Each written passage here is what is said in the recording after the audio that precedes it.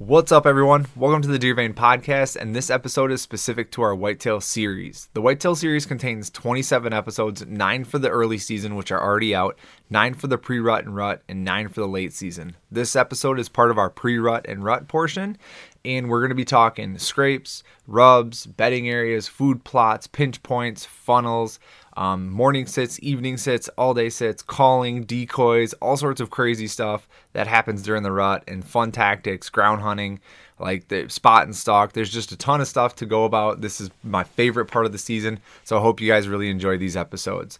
I think we're even going to have 10 or 11 in this just because the rut's so much fun and there's a lot of people I got to talk to. Also, this Whitetail series is brought to you by Arrow Hunter Saddles and OnX Hunt. If you're in the market for a tree saddle, definitely check out Arrow Hunter. They make a phenomenal tree saddle. It's extremely comfortable, very adjustable, made right here in the US. I've found them to be the most comfortable for me, and I just really like them. So if you use the code DVEIN10, you'll get 10% off your order. And they should be actually shipping. They just came out with a new one here in the Merlin, but they should be shipping here pretty soon, getting a whole lot more in stock. Of course, during season, almost all the saddle companies are pretty much out because they're so popular now. But definitely check out Arrow Hunter Saddles if you're looking into it. As far as OnX Hunt goes, everybody should know about them. You know, they're like the premium GPS mapping app. They give you public and private land boundaries. They give you landowner information. They give you hybrid maps, topo maps, satellite maps, waypoints. They work offline. It's just a phenomenal app. I pretty much find myself using it every day during the hunting season. So again, if you're in the market for a saddle or looking at a GPS app, please check out Arrow Hunter Saddles and OnX. And without further ado, let's hop into the podcast. Tyler, you just said that you're out of Texas, but you travel a lot for a lot of your hunts, and you're heading up to Illinois soon. So is that mainly like a public land hunt, or do you guys do guided, or how do you guys do that? Yeah, I mean, when we're traveling, Casey and I especially, but the last several years, it's just been public land for the most part. There's a couple of places we're not afraid to get permission though. Like, Yeah. I'm not trying to be like some of the. There's some dudes out there that definitely like to do public because it's the thing to do. It's Yeah. trendy. It's The hunting public made it cool. yeah, people have made it cool, and like they would say that, like for instance, I've had Zach, we've had him on our podcast, and Yeah. he's like, man, we just want to hunt public because, that's the equal opportunity platform is public land. But where I'm from here in Texas, permission is the equal opportunity platform. Like public, Yeah. dude, it's hard to find public here, man. Like, I mean, if Hey, you're you gonna got two, hunt is it 2% public? they would say that, but I think they're adding in all kinds of like small game and dove leases and core land that's not actually open. There's like not all our core land is open to hunting and stuff. So So it's um, less than 2%. it's highly likely that it is. And I'm not going to do the Yeah, math or anything to try to prove people wrong, but yeah, it's in that ballpark. sure. But yeah, I mean, my thing is like where I grew up, dudes get permission around here. Like nobody hunts public in Texas just because it's easier and better hunting to have your dad's friend let you come hunt his property every year during Yeah. off season or whatever. Like that's what people do around here. It doesn't cost anything. Frankly, you got to spend money. You got to spend $50 just to get a public land hunt permit in Texas as a resident. And so you can't like go to the Really? public land unless you've spent that $48 to give you that permission to go on a lot of these particular public land I had no parcels. idea. Yeah, it's weird, and for me, like it didn't make a whole lot of sense to me to just like we just do what we would normally do. So like if I can lease some property, I'm going to. But the last few years, trying to build the element and that kind of thing, like Yeah. no extra money. So we're hunting public land and we're getting permissions when we can, and I mean, we'll shoot deer over corn. We don't care, like we're Yeah. gonna have fun where it's legal. We're gonna do what's legal, and we're gonna have a good time doing it. So Yeah. Oh, I like that style. I mean, just real quick, everybody listening, I got Tyler Jones on from the Element Wild. If you haven't checked them out, you definitely should. They got a great YouTube channel, lots of good content on there. They have their own podcast. It's Tyler and KC out of Texas, and they kind of travel. I mean, it seems like, I mean, Kansas, Illinois. Do you guys go out east at all, or is it just kind of that central portion of the U.S.? Man, starting to broaden out the last couple of years. So, the states that I have hunted have been obviously Texas, Oklahoma, Kansas, Arkansas, Nebraska, South Dakota now. So I Yeah, hunted Nebraska the last 2 years. Now we're going to Illinois.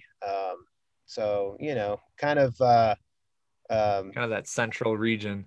yeah, yeah. And I almost went to Alabama last year to hunt with a buddy and just didn't kind of pull it together last minute. I was, it's, well, you got to start paying property taxes that time of year. And you're like, you're like, okay, I go to Shit, a lot of Alabama, money.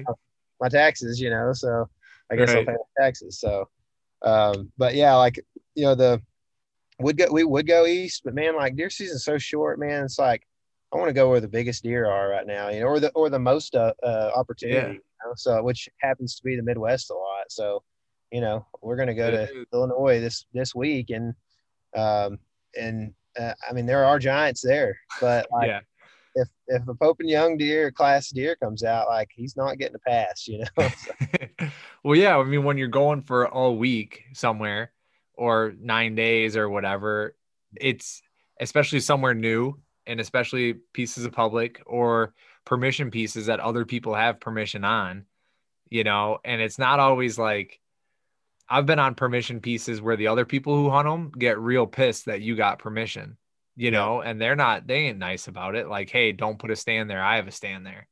yeah, Don't hunt there. You can hunt over there. You can go hunt on the pile of poop right out back the barn. You yeah. know, I I have just this is dealt with my that in spot. Kansas. That's like same thing. Like a guy that's not even hunting it. He's just a tenant, a farmer, and Yeah. not happy that I'm there. It's like, dude, the landowner gave you permission. I'm sorry. Like, I'm sorry you're mad about this, but I'm not bothering you. I'm walking in and out, not driving in. Just Right. that's just. I think just land is a weird deal, man. It is. People have been scrambling for it for a long time. Yeah, yeah, and they ain't making any more of it, So right? same Um, amount, man. so you guys, I mean, you travel all around, you're hunting these spots for, a week and a half and grinding it out and figuring it out and getting opportunities, which is awesome. Um, I did that a couple years ago in Illinois and I got an opportunity. I scouted it once in February. I was there for 3 days and I got a great opportunity and totally blew it. My camera arm just kind of like it was sitting there on the deer. I went to grab my bow and my camera arm just slowly started swinging. And that buck just like he's walking in, he just looks up and watches my camera swing, and I'm just watching him, and I'm like, son of a bitch. Yeah, Off he went. cameras are gonna mess things up for sure, man. Yeah. It was one of those moments where I was like, I shouldn't have even worried about the camera. Just shot the deer and moved on. But Yeah, but I mean it was still fun and there's a lot to learn from that. So like if you're going to like let's break down your Illinois hunt. Like how are you guys gonna go about that and start moving in? Because when are you're heading there next week? I'm leaving tomorrow morning actually, which Oh, I don't okay. know So if it's this air. October. Yeah, Yeah, for everybody listening, it's October 22nd.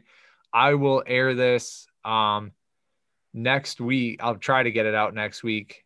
I should be back. Or the following. Yeah. I already have I got to push some people around, but yeah, I'll air it out next week. And we'll yeah. So anyway, you're heading up there. It's October 22nd. What's like your overall plan and what are you looking at doing?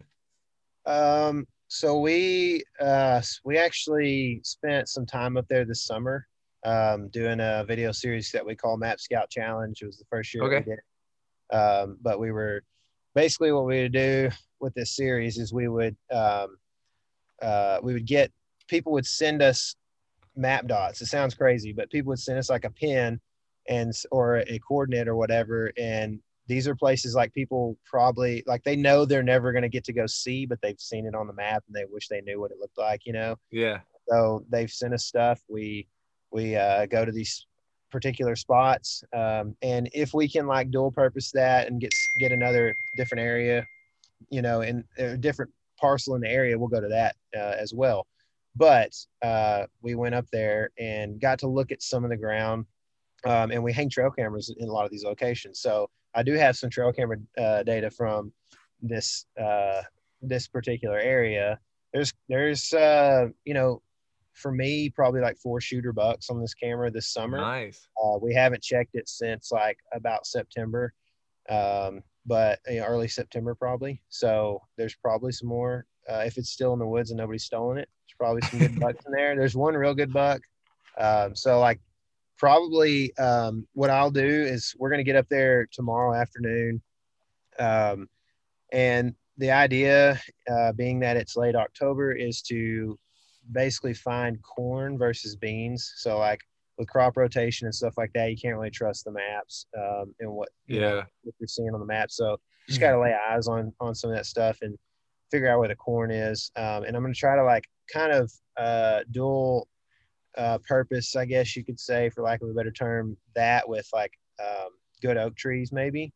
And so if I can find, because deer feeding on acorns right now is the word that I have from Illinois. So, if I can find like basically like staging before, next to a crop field that's got corn in it with acorns, then that's kind of where I want to be hunting. I'm basically in this particular area for some reasons that I can't really say. I'm looking for pinches. So help me out. So that's kind of a big, another big thing I'm looking at on the maps right now is like, how can I find a pinch in here, whether it's on the border and it's 40 yards from the road or way back in there. Casey and I have been talking about, this sounds terrible, but outsmarting other hunters. And really it's just not it's not terrible. That's the name of the game, man. It's not like outsmarting them as much as like, if there's dudes are getting good at this map scout thing, you know what I mean? Yeah. Like dudes are getting good at it, man. And so, for instance, I got a buddy that I'm meeting up there, and he told me we were talking on the phone earlier, and he's like, man, I got a couple of spots I want to show you real quick. So we're talking, he's walking me through stuff. First spot he takes me to is like probably like 80 yards from a pin that I've got. And so it's like, man, are there other good hunters out there finding these same spots, So at that point, you got to try to, maybe the better way to say it is to just find the overlooked spots, I guess. So yeah, you got to outmaneuver. I mean, you really got to outmaneuver other hunters, and a lot of that is you learn year over year. But when you're there for a week, it's tough to figure out where other people are. I go a lot with trash. Like people who are bad hunters will leave trash around. Tree stands definitely are giveaways, and then worn down trails. If you're walking down a worn down trail, you're probably not in the right area. Yeah, for sure. And right. That's why, like it's really harder to find those overlooked spots, because of that reason. Like you were saying, like the trash, the ladder stands that are, we find ladder stands in Texas all the time, dude. Yeah. And sometimes they're way back in there, but you kind of wonder, like, did this guy access from private, even though it's a mile and a half back in? Because I don't feel like guys that are hunting out of ladder stands are typically like, no. They're not all on a mile. Probably, on public land, it's like, man, that's, you're not hauling that in very far usually. So no. That's the kind of scary thing. Like last year, I drew an Iowa tag and I killed a buck like 80 yards from the road. And, nice. I was like, dude, this is either going to be the dumbest move I've made, or this is going to be like, going to make me feel pretty good about myself. And I ended up killing, a nice buck or whatever, not like a stud or nothing, but a great buck. And that's an instance where it worked, but it's a kind of big risk, big reward for if you're going to hunt close to the road. You never know when you're just sitting there in the woods is what you're doing. You don't have a chance because you didn't know that that was just a particular spot that deer do not want to be because of the road. So yeah, it's a weird thing. And another kind of point that I would make in regards to that is like here in Texas, what we have noticed, and things are just different here, man. Like it's just a lot different. And that's why we leave so much, is because it's very hard here. From an outsider's perspective in Wisconsin, I think Texas is like a totally different state to hunt for whitetails. Like Sure. I feel like there's a fence around Texas. Yeah. And then Yeah. there's miniature fences within Texas that house all the deer. Yeah. I know that's not really how it is, but it from the outsider's perspective, that's the picture I get when I listen to podcasts and watch hunting shows and things like that about Texas. Well, if you're watching a hunting show from Texas, I can almost guarantee you it's not in my neck of the woods. And I mean, it's literally from my house to El Paso is 13 hours of driving. So it's a That's the other long thing is ways, it's so big. Like Yeah. people talk about like East Texas and West Texas and South Texas, and it's just you know, it's just total. It's like almost like you're in a different state, really. Yeah, sure. I mean, it's further to, like, if you were watching a TV show, it's probably from the brush country, and it is further from my house to that hunting habitat than it is from my house to Missouri. I mean, literally, I can go to Missouri and hunt like pretty good country. I can hunt Mark Twain National Forest, and like 2/3 of the time that it would take me to get down to the brush country in South Texas and hunt like the big Muy Grandes that are down there. So. Yeah. And not to mention, I need about, $5, $7, $10,000 more in my pocket to hunt that stuff. But my point is that, like where I'm hunting, and we're in East Texas, and we spend a lot of time hunting East Texas stuff. Not super great deer country. It's very tough. Not a ton of deer. We don't have, like, our agriculture is not, it's not corn, beans, and stuff like that. Our agriculture is dairy and coastal Bermuda grass, which is really no benefit to deer as far as feed goes. And so, like, for us, man, we've noticed that, like, we've tried to find these overlooked spots that are close to the road, and they are almost non-existent, man. Like, it's crazy because you'll go, you'll map scout something. You'll be like, it's a mile and a half back in there. It's a pretty good haul. I think we're going to sell out and do this because, it's way in there and guys don't want to do it. And the thing is, like, you're going to get in there, and if it's a good spot, there will be sign of old hunting sign. There will be, screw in steps that are just embedded into the tree or whatever. You'll find stuff where people have sat. You'll find stands. And the thing is, like, you just have to hope that you're hunting it on a day that they're not in there, because it's just where the deer live. That's why there's stands there, because people have been seeing deer there for, decades, and they've been killing deer in there. And it's just really, like, that's why going on a Tuesday is better than going on a Saturday around here for sure, Oh yeah. And that's everywhere too, but it's very much amplified around here, I feel like. Yeah. So, I can see that for sure. So with the Illinois hunt, a couple of things that you mentioned that I just want to kind of dive into a little bit deeper, which would be like trail cameras. So you have your trail cameras out on public, and you mentioned like if they're not stolen, what are you doing to prevent them from being stolen, and where do you have them placed? So when we actually hung trail cameras with one of the dudes from Exodus, Jake Hofer. Oh, so we were hanging. So he's like the pro, right? Like, I literally just posted a podcast with Jake today. Yeah. So we were hanging with him this summer. We were hanging those cameras, and luckily Jake is an expert, and he brought a stick. So we hung cameras high. Okay, sure. We didn't use lock boxes or anything like that, and we never really have. Which, the guy from Exodus is bringing his own cameras. It's like, well, if they get stolen, sorry, dude, it's your fault. It's your problem. So yeah.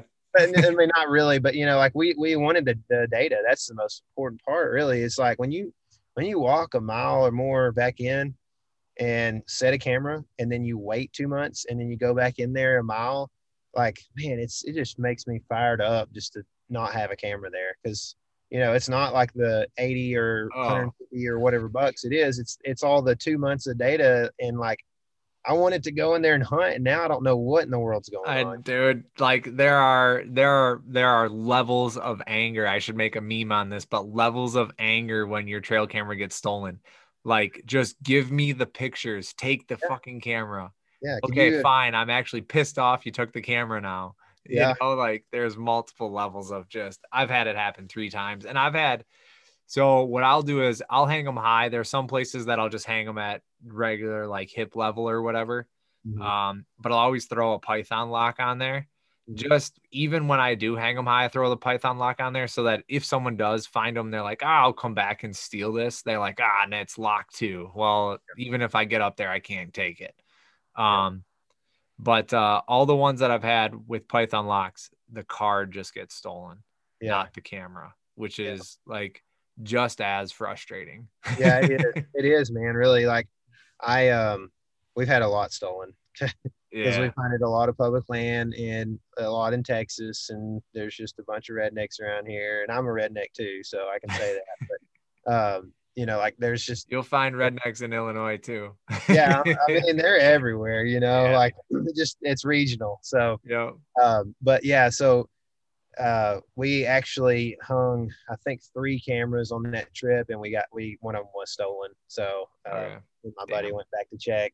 Actually the furthest one back in there was stolen. So Oh man. and it was hung probably like 10 foot up. It was high, but it was a field edge camera, so kind of I guess you can kind of expect it. It's easy to see, so that's a big Yeah. part. Is like hanging it where it's not easy to see. And honestly, like a camera with a pretty good camo pattern, like a gray, really is what works the best, man. Like just some kind of gray and a little bit of breakup is tends to be the best looking. Yeah. Put it against the tree. So I don't have like a ton of good. Like we're really cheap. We've run some cheap cameras. We've in the past, and we've been running the Exodus a lot lately. And they have a really good warranty. So it's kind of Yeah. like I think they give you like 50% if it gets stolen towards a new camera. So it's a pretty good deal, man. And so it gives you a little peace of mind. And I don't know, it's like we're trying to figure out like where the cost benefit is when from buying locks versus getting 1 or 2 stolen a season or whatever. Like Yeah. I guess it just depends on how many cameras you put out, because the Right. more that are out there, the more are going to go walking away. So Yeah. Yeah, that's for sure. Um, yeah, and for me, like I don't run any cameras on field edges on public. mhm. Like even if I want that field edge, I'll generally just like throw it on a trail. And I would rather like say there's three good trails that enter a field. I'd rather put it like 30 yards back on each trail and rotate it every month or so or whatever, rather than put it on the field edge. But I realize that you guys don't have that luxury, right?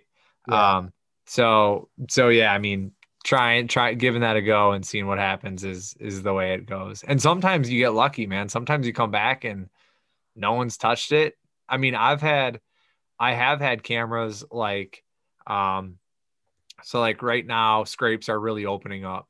So I found a really good scrape, but man, it was kind of borderline for where I thought there was a lot of human activity.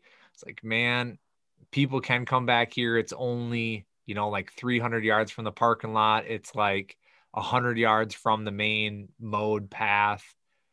But this scrape looks real nice. yep, So let's yep. give it a go. So I found a good tree. I hung it high, locked it up. And I had in 2 weeks, I only ran it for 1 week.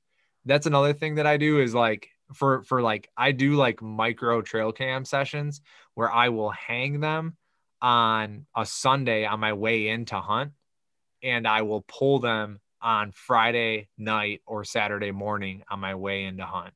So Mhm. then it avoids those Saturday, Sunday hunters, and I Yep. just keep them and I just hang them for a week and pull them just to check that. And Sure. in that 1 week, I had like 4 or 5 people on it during daylight, like going out there and hunting. Two deer hunters and a couple small game hunters and pheasant hunters. But then I also got bucks in the daylight on that scrape as well.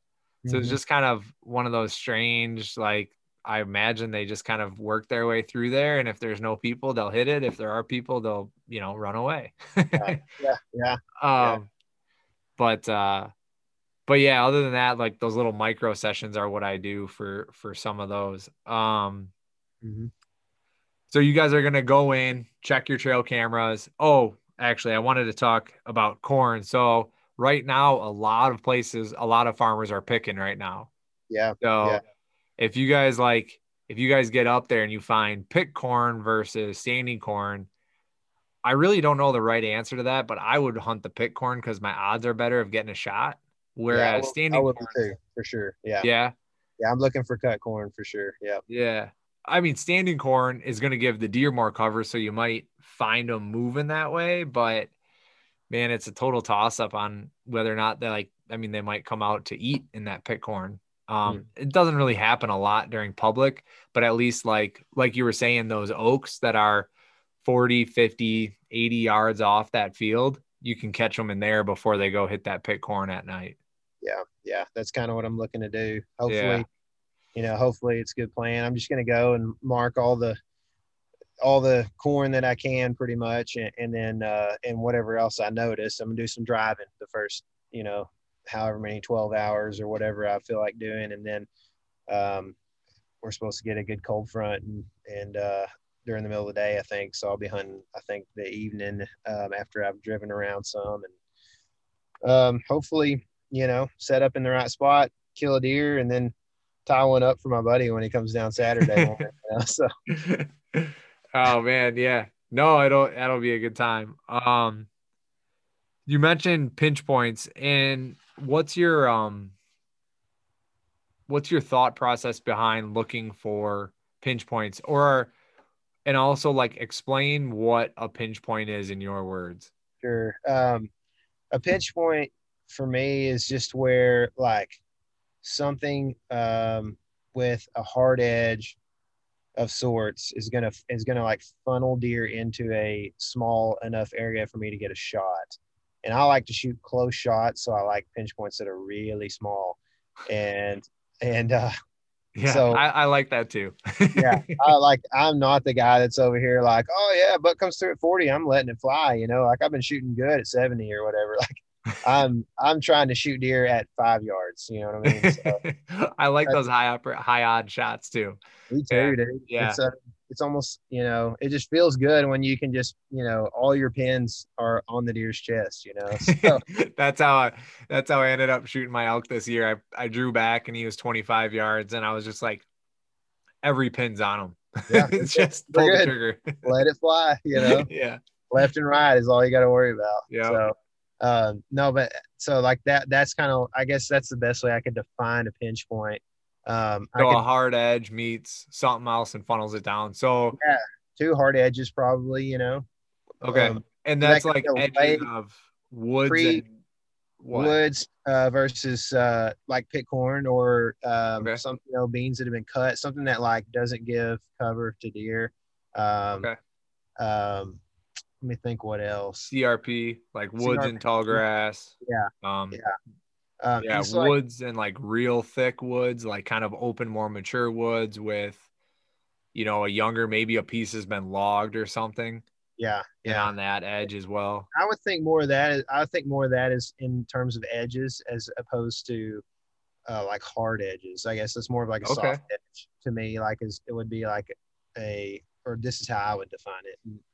To each his own, but if like Ah, go for it. if it's mature timber and right next to a 10-year-old cut or something like that, like to me that's a soft edge because I feel like, and even like big warm season grass stuff is still pretty soft edge. Like when I'm looking for a pinch, I'm looking for something that's like, usually when I call it a pinch, it's like no doubt going to be a pinch. There's no way around this particular Okay. spot, the strip of habitat.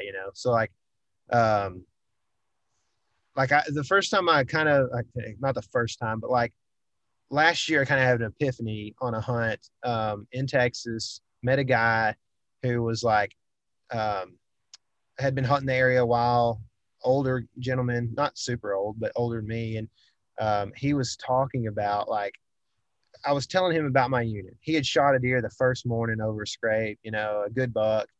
And I was like, I had met him and I was talking to him. I was like, man, I'm hunting over here, but like, where would you hunt in this unit? I always try to ask people that because I'm always trying to learn from people, you know, like I don't Yeah. have to be the big bad hunter in the woods or anything. Like that doesn't mean anything to me. I just want to shoot deer, and if I got to ask somebody, you know, how they do it, and try to learn something from it, then I'm good with that. So anyway, I Yeah. did, and he showed me. He was like, "Well, look at that right there, man. Look at that. That's like a big old pinch, like a big funnel right there, you know." And really, it wasn't a pinch. It was more like what I would consider maybe a funnel, where like you were talking about with like different cuts of timber or maybe CRP grass or whatever. Like the deer are probably going to use that, but they can go out in the middle of the CRP if they want.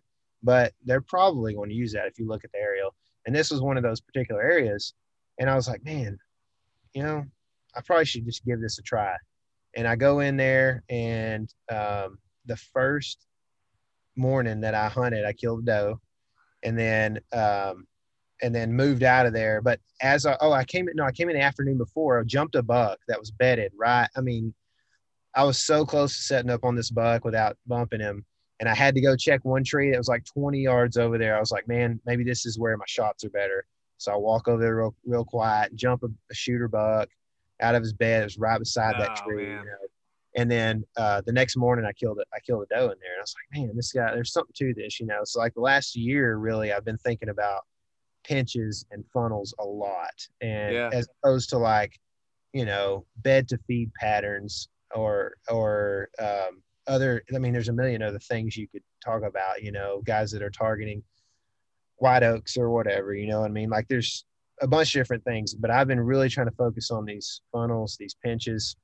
And so, like, what I'm looking at in a lot of cases are a creek system where maybe it makes a horn and comes out right next to an ag field or something, and there's a small strip of timber. It may be, you know, Sure. 40 yards or 100 yards wide or whatever, and you set up kind of on the downwind side of the main trail, try to get shots to either side, you know. And that's another thing that you kind of have to think about is like if you're hunting a pinch that's 100 yards wide, most guys are probably not shooting whitetails at 50 yards. So if you set up right in the middle, you got 50-yard shots to each side, you know. So you're you know, technically a lot of guys are not gonna be able to cover the whole thing, and Right. so you got to kind of like, in my opinion, it's just one of those things, man. It's like, and I'm not by any means the most experienced guy at this or the expert or anything, but like the more experience you can have in setting up in that situation and seeing how things play out,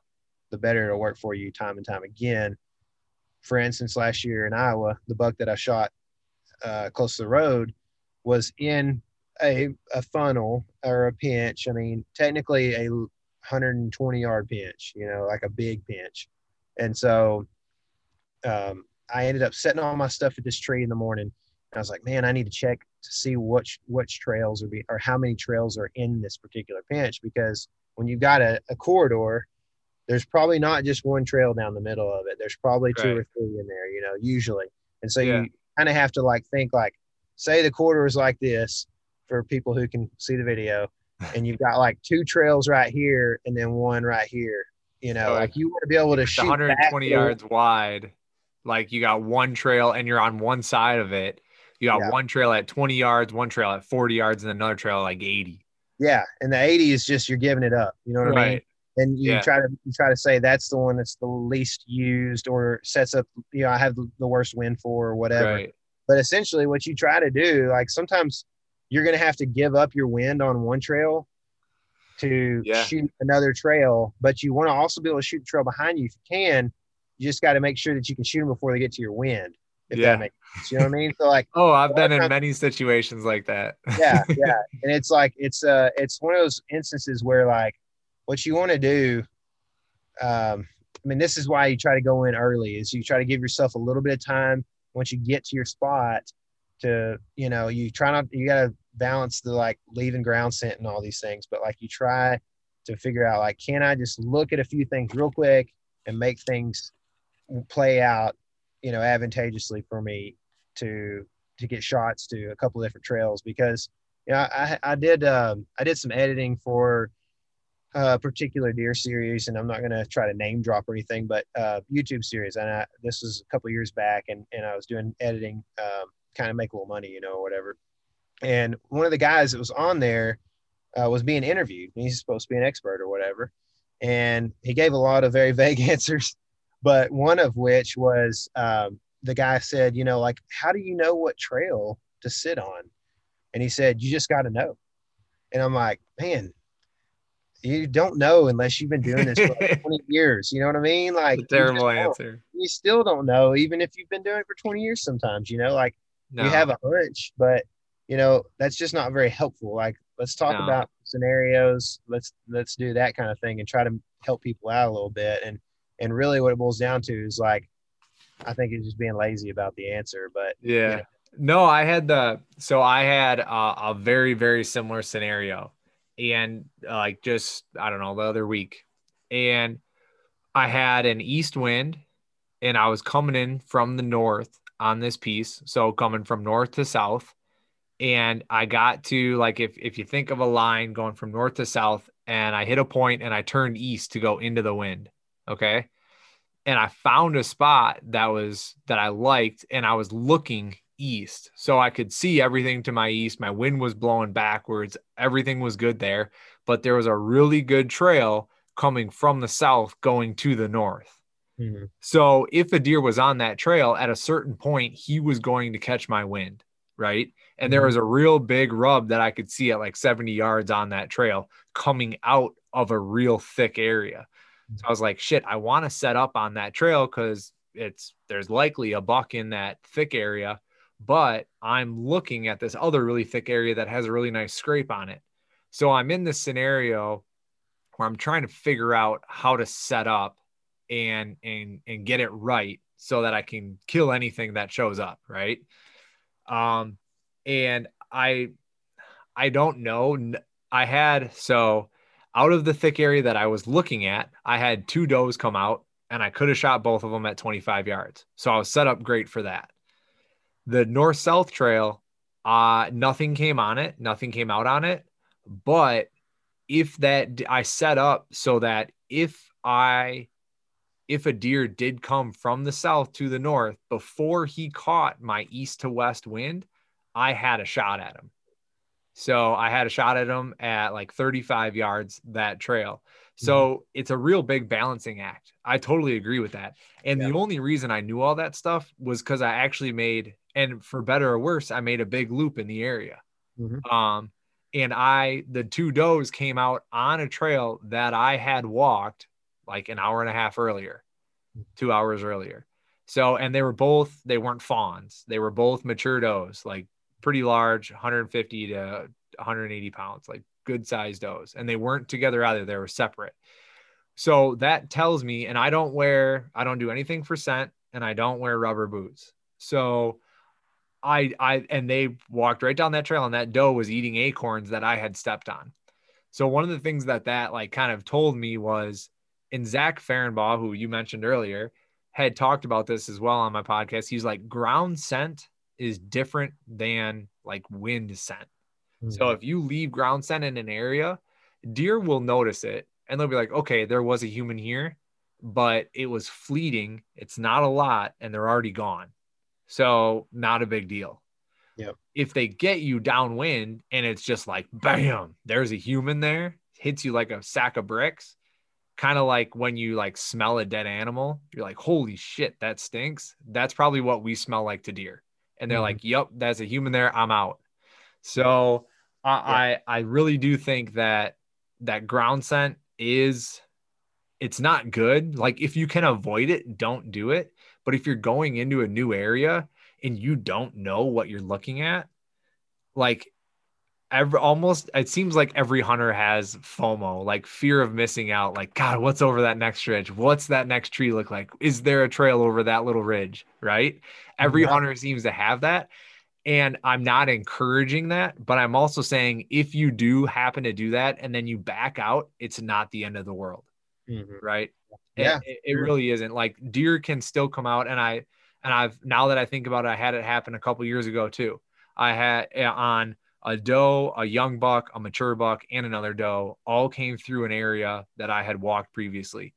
The mature doe was the only one that kind of picked it up, and Mhm. she was there about 45 minutes after I had been there, and she wasn't scared, but you could tell she was like a little on edge. She Mhm. didn't leave or anything, but she was just kind of like looking around like, yeah, something's a little off. Yeah. Yeah. Um, but that's it. And Yeah. then also to your point about like sitting right in the middle of that 120-yard cut or corridor, I think I would agree with you that I think that's a bad idea because you're sacrificing 50% of it. If Mhm. your wind's, I mean, regardless of which way your wind's going, you're sacrificing 50%. Mhm. Um, so sacrificing, especially if you have multiple days to hunt it, sacrificing only, 10%. And then if that deer comes at that 80-yard trail or 90-yard trail, well, shit, tomorrow night, move in 50 yards, right? Or 60 Yeah, yards. for And sure. if you can do that over multiple days, if you can't, like you said, you don't just got to know, you got to get damn lucky. Yeah. Oh, I know, dude. It's lucky, man. Like there's no people can talk about dudes that are good hunters and stuff. I mean, there's lots of them out there, man. Most of them don't have some platform, to be Yeah. frank. Like, and that what it really does boil down to, man, is like time in the field, and that ends up, causing you to be lucky one way or another at some point, and so. Yeah. But yeah, I mean, I agree with you what you've been saying, man. Like, the ground scent for us in Texas, sometimes like I can think of an instance. Like we were hunting the last weekend, which is first weekend in January a couple years ago, and we had a couple of like spikes. We can shoot spikes here, and we had a couple spikes coming in. We were about to rip, Dust them. Yeah, they get to like 40 where we had like me and him had talked. We were like, okay, do we set up here or do you want to go down and check this other, fence corner or whatever? And so we stopped and we had talked right there. When they hit that spot, dude, they just locked up, turned around and went the other way. And They knew I it. mean, slowly they smelled around for a while and then slowly walked off the other way. They knew something, you know, and it's to me like the difference is probably a little bit of the particular type of deer. So just heavily pressured Texas public bucks in January after they've had the whole season to smell hunters, right? Yeah. And then uh, and then also the fact that we stood there for 5 or 10 minutes too. Like if you're and when I killed my buck in South Dakota a couple weeks ago, we had to pass the main trail to get to a good tree to shoot to the main trail, and then also same deal. Like I had a 40-yard shot to the other side, to another area where it was open, and I figured some deer would go through. And so when I turned around to our camera guy Jack, I was like, "Hey, just when you go over this trail, just pick your hands up. Don't touch any of the stuff, the sticks and stuff. Just I said it real, quickly, but I was basically telling him like just try not to touch anything and just pass this trail over real quick and get on the other side of it. And Yeah. we had a buck come right through, right by there, and no issues really. And so I think you're right, man. Like if you're there, fleeting moment, walking through, just try not to be touching stuff with your hands and stuff, and just get through there as quick and easy as possible, and search a few spots out right around your tree. Make sure you're in the spot and you're not missing some like major trail that's 30 yards up, from you or Yeah. whatever. So, but yeah, man, it's a hard thing to do, is to figure out which trail to hunt on, man. And I think it just takes a lot of experience, and then Mhm. you're still going to get it wrong most of the time, probably. So, There is one other thing I'd like to add to that, which is, and I don't know if it's true or not. So it's just something I heard. The guy's name is Joe Rentmeister. Have you ever heard of him? I think I've heard that name. That's Okay. a sounds He's like a part of northern. like the hunting beast. He hunts with Dan Okay. Infalt and he's been Yeah, I on think the I've pub. heard that. Yeah. He was on a podcast recently and he said he likes the smaller trails. Like if he runs across three trails and he's trying to hunt a mature buck, he'll hunt the smallest, most inconspicuous trail Mhm, rather than the real wide ones. mhm. Um, and that's just what he said. And I don't know if it's true or not. I don't know like how it holds for everybody. I haven't tried that. I haven't experienced it, but it lends some thought to, well, there's always the question of when I have friends come hunt with me on the public by my house, I go, do you want to see deer or do you want to have a chance at a shooter? Like Yeah, which is two different things, yeah. right? Mhm, Um, and if you hunt deer in the South, they're all small trails. if They you don't. want, They're just if you small want, body deer. when you roll into Illinois tomorrow or in 2 days, there's a lot of big deer. I mean, there's a lot of big deer. There's a lot of good trails. I think it will cause you to rethink where you live. Oh, Iowa did that already. Kansas has done that, for me the last 10 years or whatever. Yeah, I So, hear Kansas. Yeah, I hear Kansas is a killer, man. yeah, it's fun, man. I mean, it's same thing as I was talking about earlier. Is like TV makes it look real good, but Yeah, not everybody has access to 2,000 acres of prime eastern Kansas property. no, So no, they don't. it's not as easy as it looks on TV. Right. Yeah. Yeah, definitely not. So you didn't mention one thing I want to talk about is you didn't mention like scrapes or rubs or anything like that. Like, are you going to be looking for those or is that kind of off your list? Yeah, I mean, I take note of that stuff whenever I see it. But so the camera that has like four nice bucks on it, we actually hung that on a summer scrape. Okay. So KC found a summer scrape and we put it on there. Jake was like, "Oh, dude, this is bad to the bone spot." Like we don't have summer scrapes in Texas. Like it's just different, People Okay. deer don't scrape, in the summertime, and there's not like I said, the deer aren't big enough to make like these big hub scrapes that like the Drury's talk about and stuff. Yeah. Like, no, there's no spoke wheels coming into these scrapes or anything. Like it's a dainty little scrape during November and December, and then it goes away when the green up happens in February. So, Okay. but yeah, so scrapes around here actually in Texas are definitely like something here, like locally. I've got a buddy who's like always on big deer, and he's hunting like a lot of river bottom stuff, which are just, I mean, we got really flat country down here, and so like a river bottom is like several hundred yards usually at the least, of just flat um, ash and hackberry and just kind of like junk wood, and then underneath, is a little bit of grass, and it's like monotonous, man. And he relies on scrapes big time to open Okay. up and be able to target deer. But for me, like, I didn't go up and hunt any scrapes last year in Iowa. Um, I basically just used like terrain and habitat mostly to try to figure out where bucks are going to be moving through. Um, Last year, the first trip we went to Iowa, we were on a really big deer. We figured out where his bed was and just moved in over the course of a couple days. And just the last day that we were there, the last evening, we moved in, and I was, trying to get a couple of shots. This is on private, so I was breaking a few limbs uh, real quietly, but I had to get a few out of the way. And Yeah, next thing I yeah. know, like I get my jacket on, and I'm literally like a minute from being still and ready to hunt. And KC grabs me and says, "Don't move." And I mean, he's at 30 yards, just looking right at us, and takes off running as soon as I look up. Oh He had man. heard the limbs breaking and came to investigate. We had gotten a little tight to his bed, I guess.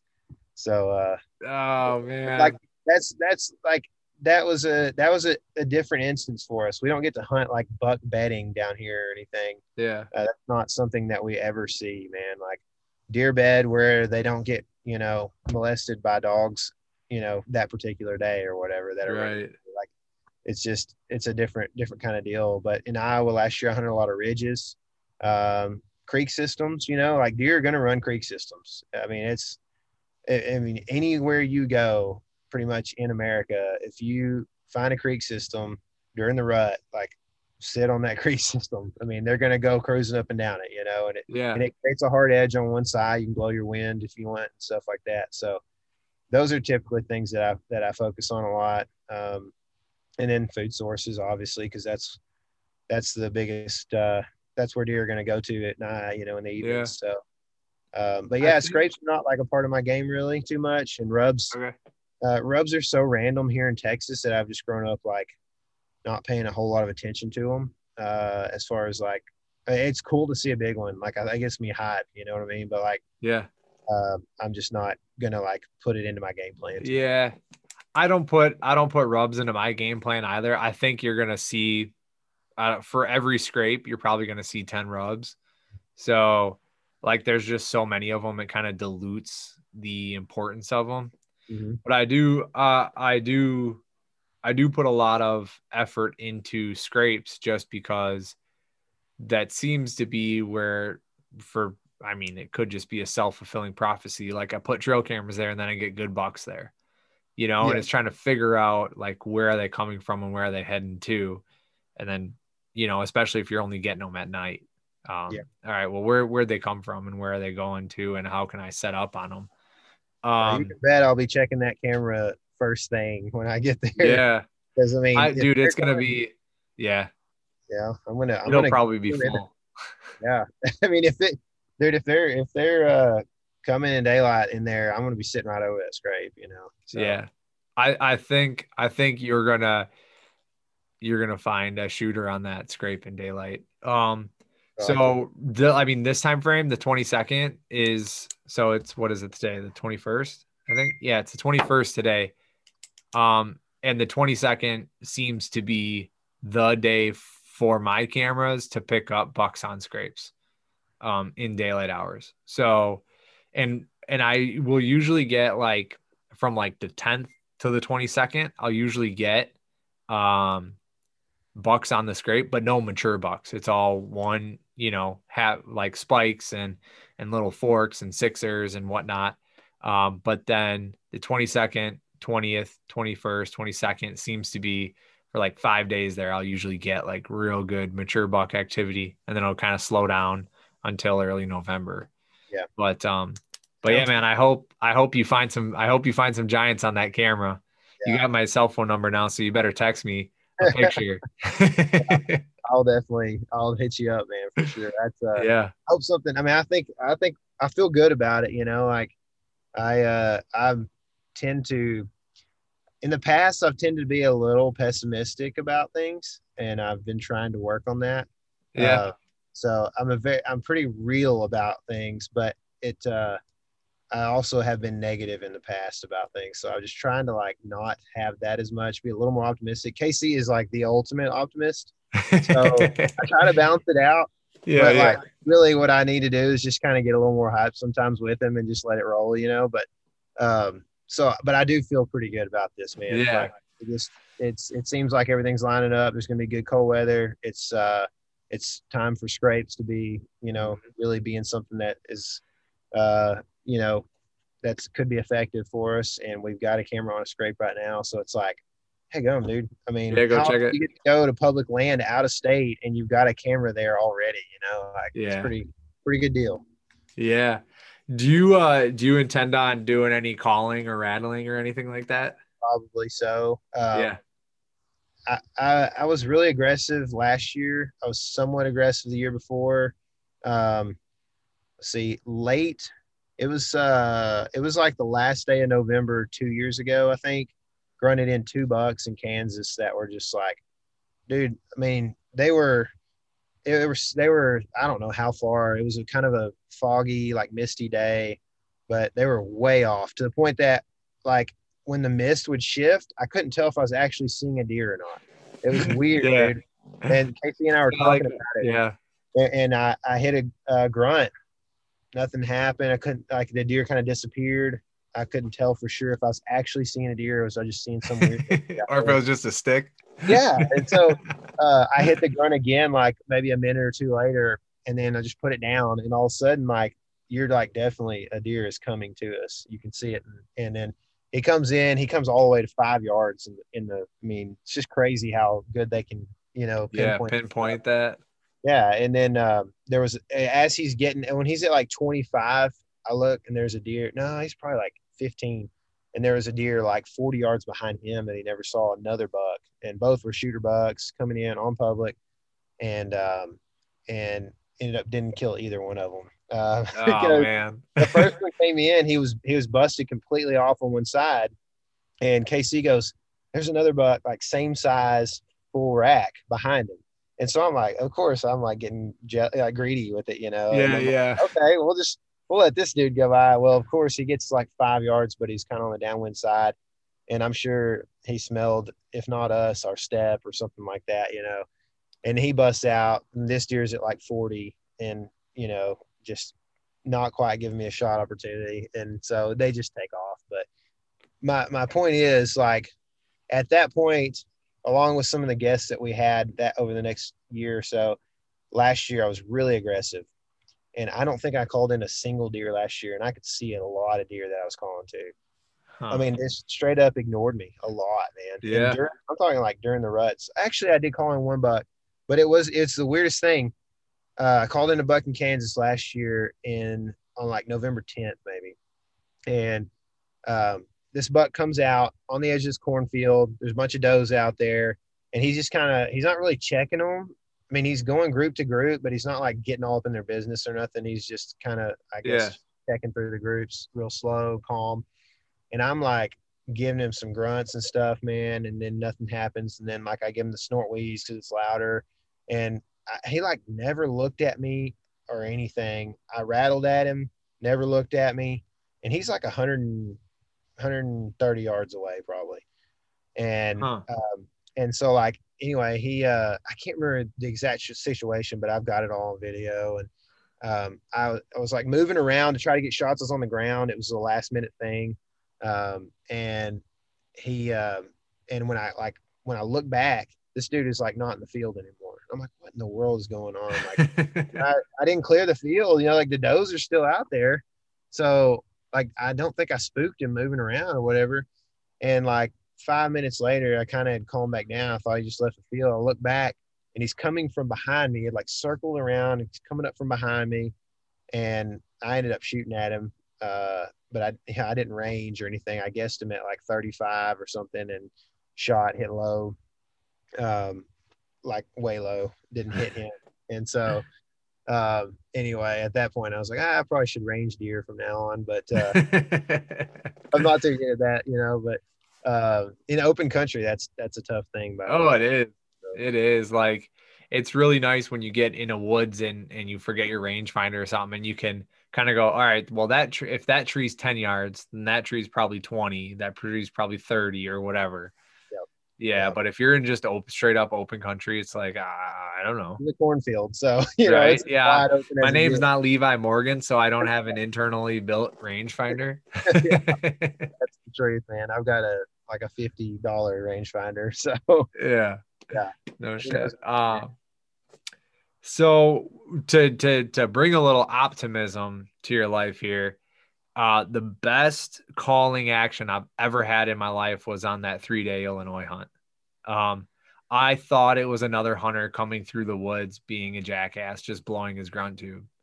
So it was just like bah, bah, bah, bah. And I was like, what is this guy doing? And I look up and it's just this big, beautiful 10 chasing a doe, just burning rubber, Wow. and this was mid-November. So it was like November 11th or 12th, Yeah. but he was just burning rubber up on a ridge, chasing this doe back and forth and back and forth. And he came as close as 65.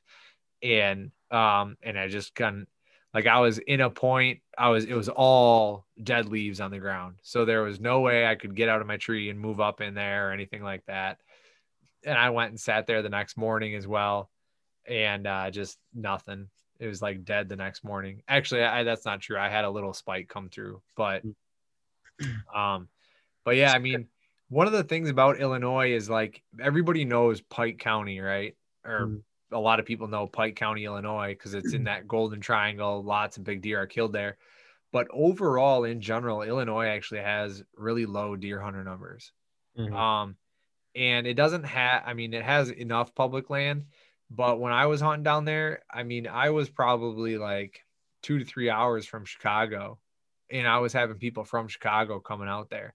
And the big thing that I noticed was I had scouted it in February. When I got there, there was, I don't know, maybe like this piece was like 800 acres, and there's probably like 12 cars there. So I was like, Jesus, like where are all these guys going and everything? I didn't find a single sign of human after 300 yards from the road. Like everybody was setting up on these field edges. So I was diving down in there. And the first night I had that real nice 10-point come in. The next morning I didn't have anything. That evening, the next evening, I had that nice 8-point come in. And then I had and that's the one with the camera arm that screwed up. And then the next day we had rain and hail, and it was just real crappy hunting. So I don't really chalk that up to like not seeing a whole lot of deer because it was real crappy hunting. And then the next day we had pretty similar situations. So I was just kind of bummed about that. But at the same time, like those days that we had good weather, I was seeing a ton of deer. Right. Right.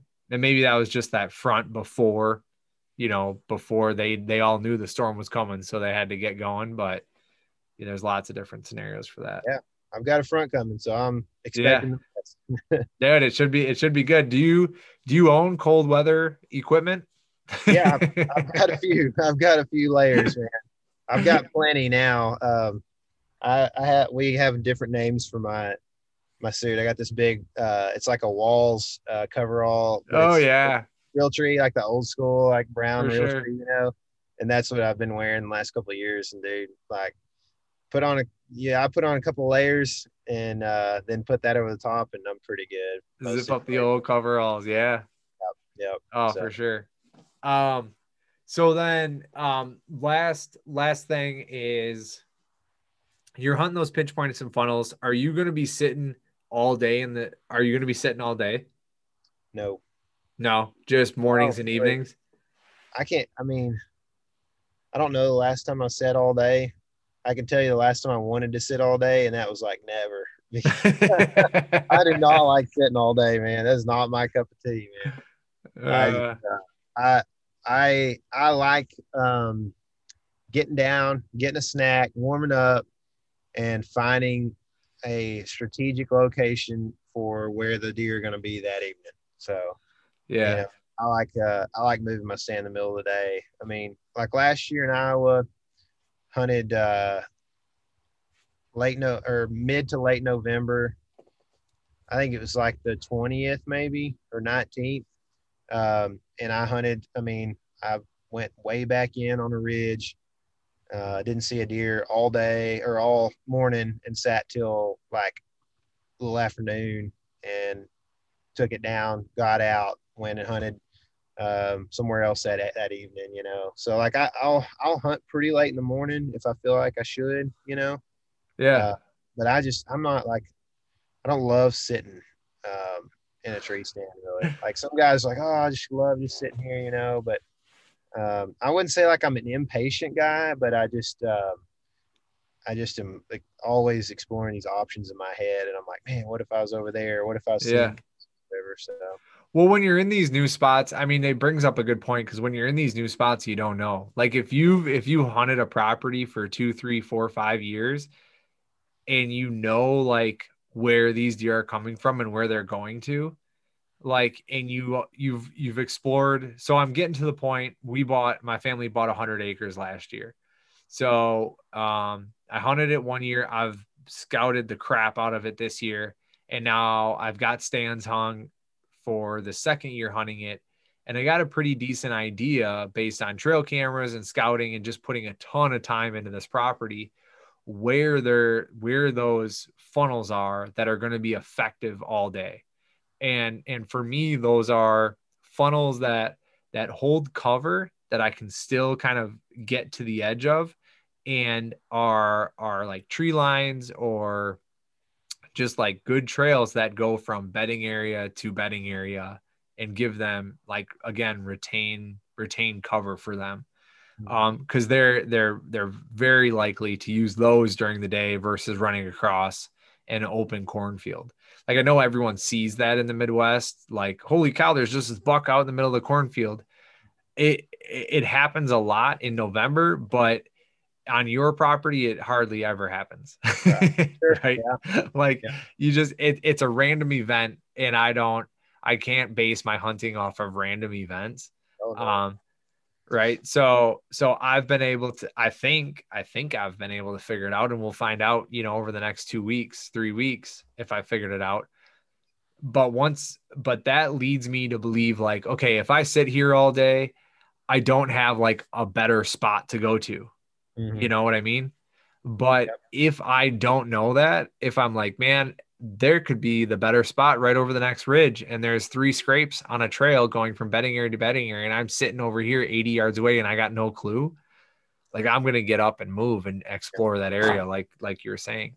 So Yep. I think when you're hunting that new area and exploring that new property, man, going and finding like where the food, the bedding, and the scrapes kind of all come together on a hard edge or a soft edge, and maybe you just find food and bedding, and bedding's just like real thick stuff that you don't even want to walk in, that's kind of, you can see trails going into it and whatnot, and maybe you find that somewhere else on the property as well, and you can find a pinch point between the two or a funnel between the two. um, or you find you're sitting on that field edge, or you're sitting close to that field, and you're seeing all these deer like 90 yards down in the woods moving one direction, and you can move in on that tomorrow or the next day or something like that. Yeah. Like I think being mobile and moving around is a great idea if you don't know the property. Yeah. I agree, man. That's probably, you probably put it better than I could have for sure. That's why I don't like sitting, because just always hunting a new property, so Yeah. tough to not think that there's something going on 300 yards over there. Oh man. And I explain that like that because I am the exact same way as you. When I had that 8 point with the camera come in, I had gotten into the woods in that area at about 2:30. I didn't hang my tree stand until 4 o'clock. It took me an hour and a half to figure out where to set it up. And I was within 5 acres, like not even, maybe 1 acre. I was just like going back and forth and back. And well, what about the wind over here? Well, what about these trails over here? Like I am so indecisive. It's outrageous. Yeah. Yeah. I understand, man. It sounds like me, man. You get in there and you want it to be right, man. Like, Yeah. especially, for guys that like, they got a week long vacation during the rut, man, from work. It's like, that matters, man. Like every hunt matters. It's It not does. for me. Like I can, and I still don't, I try not to have this mentality, but like I've been hunting so much this year, especially that like, if I go to Illinois and I don't kill one, like, I got one in South Dakota, and so I feel good, and I still got, some tags elsewhere, and got a good part of the year coming up and everything. But like for some dudes, like, That's it. especially, yeah, I mean, that's it, man. Like if you take your vacation, or your vacation happens to have to land in late October, like, dude, every hunt counts. And I feel for dudes like that, man, that, you know, they'll go in there on their vacation and hunt an evening and not see a deer, or sit the wrong trail or whatever. And it's Yeah. like, man, like that's got to be a defeating feeling. I really Yeah. do feel bad for people that deal with that. So I'm very blessed to do what I do, man. Yeah, I agree. And to those guys who have that, like they have 1 week a year where they take off and they really just get after it. And me personally, like I had a week for the elk hunt, and then I have 3 3-day weekends coming up. So that's the rest of my vacation days plus my family vacation days. My wife's like, hey, you were gone for a week already hunting. It would be nice if you would be around to take care of your son. Yeah. you know. Yeah. um so so that's what I have coming up, and for me it's a lot. Like if I were to give advice to people that are in that like 7 day situation, it's like put in time in the off season. Putting in time on that piece in February and March and April is on a weekend, on a Saturday, like a couple times, is going to really really help you. And then also doing exactly what Tyler's doing, which is drop cameras, man. Like I know it sucks to get them stolen, but the information they can give you is really invaluable when it comes to that 7 days. Like, Mm. would you rather have the $100 camera, or you can go to Walmart and buy the $30 camera? Would you rather have the $30 camera, or would you rather have, the information on that big buck? that you're spending the 7 days on. Mm-hmm. Right. I would much rather have the information. Mm-hmm. And then hunting the same piece year over year will help a ton too, because that historical data, like deer have been around for thousands of years, and they use a piece of property generally if it's been in an ag and woods for the last 100 years, they're probably going to use that piece of property the same way, generation over generation as they do this year. That's why some guys just like kill big bucks every year, is because their property sets up well and they have a tree that's just a phenomenal setup for some sort of wind. And it's a killing, like I coined it the killing trees. And I've Yep. had guys on the podcast that have killing trees, and they go in there and they'll sit that killing tree for 3-4 days straight, and they'll shoot 140-inch plus deer every year. Yeah. It's That's just what I'm trying to find those everywhere I go.